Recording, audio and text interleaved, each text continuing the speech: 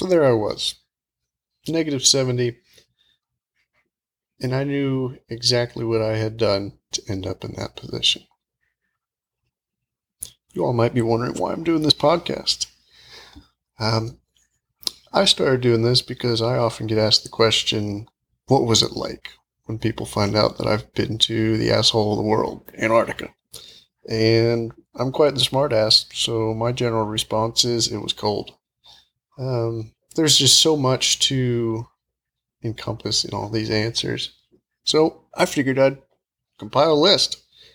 This is for people looking to go to the ice. You can't visit. You got to work there. Here's how you can get to it. And to share my experience. So this is all through my eyes. I got to start out by saying that I don't represent the companies that I'm going to mention. Those are PAE, Leidos, NASA, Ghana-U, Best Waste, and the National Science Foundation.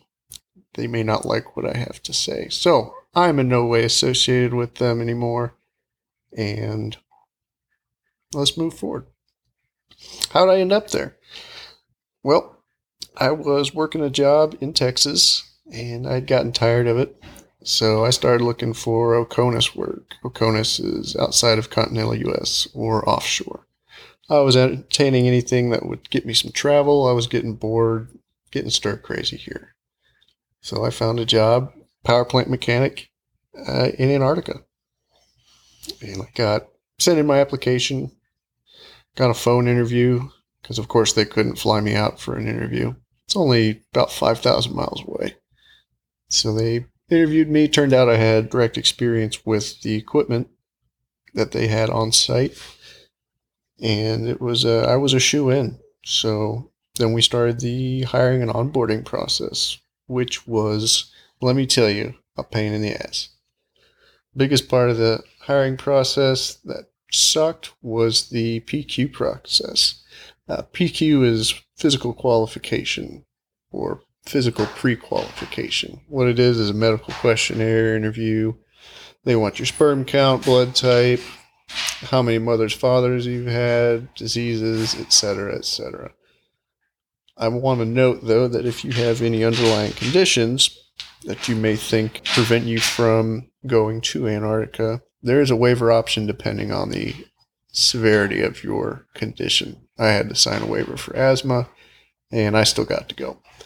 So they're going to pick through you with a fine-tooth comb, medical, dental, and I believe there's one more thing that I'm forgetting, but it's a lot. It's very invasive. They even ask you to get a prostate exam if you're a male, no matter your age. Thankfully, my doctor said, "Hey, bud, you got any symptoms?" I said, "No." And he said, "All right, we're just going to tick that box." So after all that got done, 4 months later, there was travel. So the company that sends you there pays for your plane ticket to and from, and you have to have a passport. If you don't have one already, you need to get one if you're planning to go, because you travel through at least New Zealand, depending on the airline that you fly with. I got on Qantas Air, and they flew me through Sydney, Australia, and then straight to Christchurch, New Zealand. Coming home, I flew from the ice to Christchurch, then to Auckland, then to LAX, and back home to DFW. So they changed airline carriers while I was there, and it happens. That being said, though, you got to go through customs in each country that you fly through, including exiting New Zealand to go to Antarctica. Now, flights to and from Antarctica, you either get to ride in a limousine or a taxi. Taxi would be the LC-130 Hercules, which really sucks. You're knee to knee with the person across from you. It's hot. You got to wear all your ECW gear. And it's just uncomfortable. The best part of that flight going home was getting off the plane. But my flight to the ice was on a C-5 Galaxy run by the Air Force. Man, that was amazing in comparison. Also, if you're going to South Pole, all their flights are done by the Air National Guard out of New York, and they're all on LC-130 Hercs, which is pretty neat. It's an ice runway. The planes take off and land on a groomed ice runway. Pretty neat to see, and like nothing you've ever done before. Well, what am I saying? I don't know who you are listening to this, but it was like nothing I had ever done before. So I get there, and I step off the plane, and all I see is white. Just nothing around. We were out at the airfield, which is a couple of miles from town, and my thought was, well, this sucks. But at the same time, I was so excited for the experience, and I'd worked so hard to get there that I just decided to get on the bus and try it out. But my initial response to it was, this is it. So keep that in mind. If it's a overcast, nasty day where they're flying you in between weather patches, your first view of where you're at isn't going to be that great. So moving forward, what will you need to pack? I remember being a Boy Scout, and my mother always wanted to pack extra things in my backpack for camping trips. And half those things never got unpacked. Well, I packed my own bags this time, being that I grew up into a big boy. And I packed more than I needed. My biggest question was, what am I going to need? And not knowing what I'm going to do there, I packed too much stuff. I ended up sending things home. So here's some things I found that you may want to pack or that you may need. All of your ECW gear is provided by your employer, by the NSF, really. So you get coveralls, super thick insulated boots, 2 jackets. You got Big Red, which is the NSF's signature item. It's a giant parka that costs $1,000 to $1,200. They give you a beanie, goggles, gloves, mittens, anything that's outerwear for the extreme cold they provide. Now, what you're going to want to buy for yourself is all of your personal items, such as underwear. Buy good long underwear. Spend $15-20 a pair. It'll last you your whole time there. Avoid cotton, because if you sweat, then it gets wet and then it gets cold, and it's just not great. I like the athletic style stuff. That's what I wore most of, and it kept me warm. Get some good socks.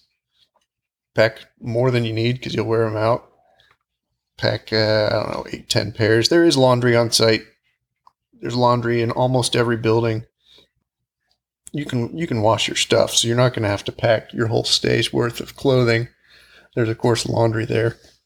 But buy good quality things, and you won't have to buy them twice. Make sure you bring your own beanie. Grab 2 or 3. The ones that they give you are cheap, and plenty of people wear them, but they're not the most comfortable. They don't go down very far over your ears. And if you care about style, they don't look that great.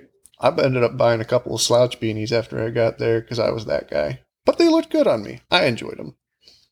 Something else to bring, and here's a shocker for probably several people, is there is no streaming media on site.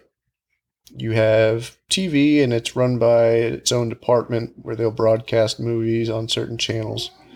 No TV shows. We get military news. We also get occasionally, I remember I was there for the McGregor Mayweather fight, and they paid for that to be broadcast for us. So that was really neat, but that was about the only streaming media that we got. So bring a hard drive. Load it up with movies and TV shows. Bring a blank hard drive. You'll meet people that have the TV shows and movies that you want to find. There's plenty to do, but there's also times where you just want to relax, and it's nice to be able to pick out your own stuff instead of relying on the TV. So definitely bring a hard drive. You can get tons of photos that are shared from everybody. Get music, movies, you name it. If it's digital media, you can share and transfer. I ended up buying a terabyte external hard drive after I got there because I didn't know that I would need it, but I filled up quite a bit of space on it just from all the shared media I got from friends. If you're going to be wintering over, that means you will have your own room, and that means you can rearrange furniture, set up your own cave, double beds, make a king size, however you'd like to. What I'm getting at, though, is you'll have enough space that you can set up a projector. Several people had projectors in their room. People that had been there before knew what they were doing, and One guy actually had a ceiling mount for his and had it all wired in to broadcast on a whole wall. So a white sheet, maybe. I think you can get those from laundry, but bring a projector. It doesn't take up much space. They're getting smaller and smaller, and they don't cost too much for a decent one. As far as personal items go, though, bring Carmex. Antarctica is a desert, believe it or not, and it is super dry. So I had the problem where the corners of my mouth would split from my lips being dry, and it takes forever to heal because that's an area of your mouth that moves all the time. You can't get Carmex in the station store. So bring your own chapstick, bring 5 or 6 tubes. You're going to forget it in your clothes, throw it through the laundry, what have you. Bring spares of those, and they don't take up any space. As far as everyday stuff, depending on your department, you may be working indoors. Bring multiple pairs of shoes for when you're not at work. Stuff that you can wear to and from the dining hall, the bars, around your dorm. Bring some slippers. Whatever you have space for. Again, try and keep your stuff minimum. Don't overpack. There is a weight limit. So I think you're allowed 80 pounds per passenger, and that's no matter the length of your stay. You could be there for 3 months. You could be there for 12 months. That was my contract that I signed up for, was 12 months. I ended up doing 10 of them and then heading home. But all I could bring was 80 pounds. So definitely plan ahead and think light. And you can also have stuff mailed to yourself. There is an address available that they'll give you on onboarding that you can pre-send packages. They could be there waiting for you, or it could be on the flight that you come in on because mail is so few and far between. I'm getting ahead of myself, though. We'll cover mail in another episode. So beyond shoes and slippers, bring some costumes. Antarctica is a place where everybody likes to hang out, party. It's where you get to let your freak flag fly without judgment. And there's a lot of costume parties, a lot of themed parties. So bring things, if you have the space, to go out and have fun in. I can't think of any specific events because none of them were really planned. They just kind of happened while we were there. And there's stuff on the island that you can get to make a costume out of. But if you got something specific in mind or some costume you enjoy, pack that in your bag. If you're going to be wintering over, and you will be there through the middle of winter, so look up winter solstice in the southern hemisphere, and that's going to coincide with the dates that you're there. If you are there, you're going to want some dress apparel. Midwinter dinner is a huge deal, and that's not something they tell you before you go. So I showed up in spandex leggings with neon animal prints on them and a t-shirt. Oh, and some bright shoes. Because I didn't have anything fancy to wear, so I figured I might as well stand out. That's just kind of who I am, though.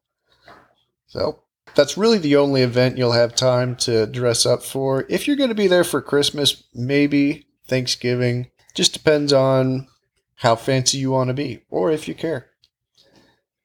Personal items, you want to bring tweezers, nail clippers, eyeglass repair kits if you have any. Things that you normally keep in your kitchen drawer for when you need them. Don't forget to pack those. They're lightweight, they don't take up space, and you'll be glad that you have them. If you're a drinker, which I am, I highly recommend buying a Coleman plastic flask from Walmart. The top of it opens so you can rinse it out between different types of alcohol, and you don't require a funnel to fill it. And it's insulated. You put it right in your pocket, front pocket, back pocket, jacket pocket. By the way, those giant parkas have about 14 pockets on them, so you got plenty of pockets, and it's just a flask. You're going to need it.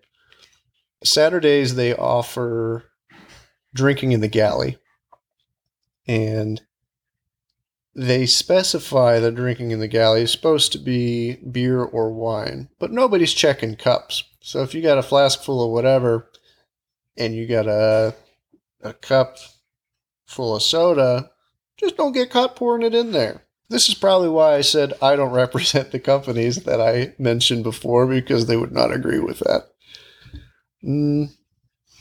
Again, I can't emphasize this enough. Don't pack too much. Really think about what you're bringing. There is a weight limit. And you can always order stuff from Amazon or have it sent from home. You can get mail, it's just few and far between. As you are traveling to Antarctica, make sure you have some spending cash. Couple $100, 300 to 500. If you get stuck in Christchurch because of a weather delay on your way in, you're going to want to be able to go out and do stuff. There's neat things to see there. You're supposed to stay around the city, but your only meal provided is breakfast at the hotel. So anything else is on you. You're going to want to have some spending cash so that if you do get stuck, or even if you have a planned day there before you go to the ice, you can feed yourself. When you get to McMurdo, there are ATMs. There were two. There was only one that worked while I was there the whole time because it's a Wells Fargo ATM. And the other one was broken for the whole 10 months I was there. But there is an ATM. You can get cash. And cash is used pretty frequently on station, especially at the bar. They don't have card readers at the bars. There's one in the station store, but if you want to go buy a beer or a drink, it's all cash. And you want to be able to tip your bartender. So to wrap this episode up, another question that I get pretty often is, would I go back? That is a complex answer for several reasons. Reasons I would not go back, I'll start with. The pay was less than I make here. You don't get any extra for hazard pay. There is an uplift bonus at the end of your contract, but it's continually in jeopardy. If you screw up, you don't get your uplift. So it's not a guarantee. It's not tax-free because Antarctica is not a sovereign nation, so you pay U.S. taxes and any state applicable taxes that you would have in the state that you reside in. The other problems I had with it were there was no retirement program. They would offer you information for a 401k, but there's no company match. So you can feed it yourself, but being a contractor, they're not going to feed your 401k any kind of match at all. There's also the benefits. While you're there, while you're employed and under contract, you have health, dental, vision. They give you an option to get all of these things. But the day that you leave the ice, your coverage stops. So I think they're doing it just to check boxes and for tax reasons. But you're paying benefits out of your pocket that you can't use. So that made no sense for time off. That I disliked with it. They would send me a Cobra option after I left, but it's super expensive to do that, to pay for your insurance by yourself. So just didn't make sense to do as a career move. If I were to go back, which here's the positive things. The quality of people there was for the most part amazing. We all had that one thing in common that we chose and worked hard to get to the bottom of the world. Everybody's a little bit off to decide to do that. And you've got your definite different cliques. You got your working class, you got your hipsters, people that don't belong anywhere in any of those and chameleon into them like myself. And a lot of it is separated by work department. You hang out with the people you work with. You meet people that aren't in your department with similar interests outside of work. But in general, everybody there is there to work and work very hard to be there. They've all got the traveler's gene. And the people I worked with directly, all but one of them, I would work with anywhere else. The experience was amazing. The breathtaking sights that I got to see, the southern lights, the mountains around, the penguins. There's so much you can take from the experience, and a lot of it depends on your attitude. But was it worth it? Absolutely.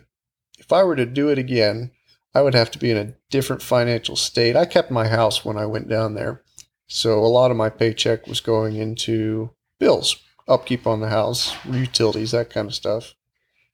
If I wanted to do this as a career, you got to be a nomad, a couch surfer, so that while you're working, You can sock away all the extra money that you're not paying for bills into a savings account and be able to use that in your off time to travel and do what you will with your time off. But for me to have permanent residence, it just didn't make financial sense to stay and continue doing that, which is why I no longer do it. The experience was good enough, though, that I'm making a podcast for all of you to listen to. So that's going to do it for episode 1. Next episode, we'll be covering a lot more about life on the ice once you get there. Gossip, work life, life outside of work, living conditions, those sort of things. And I will catch up with you guys then.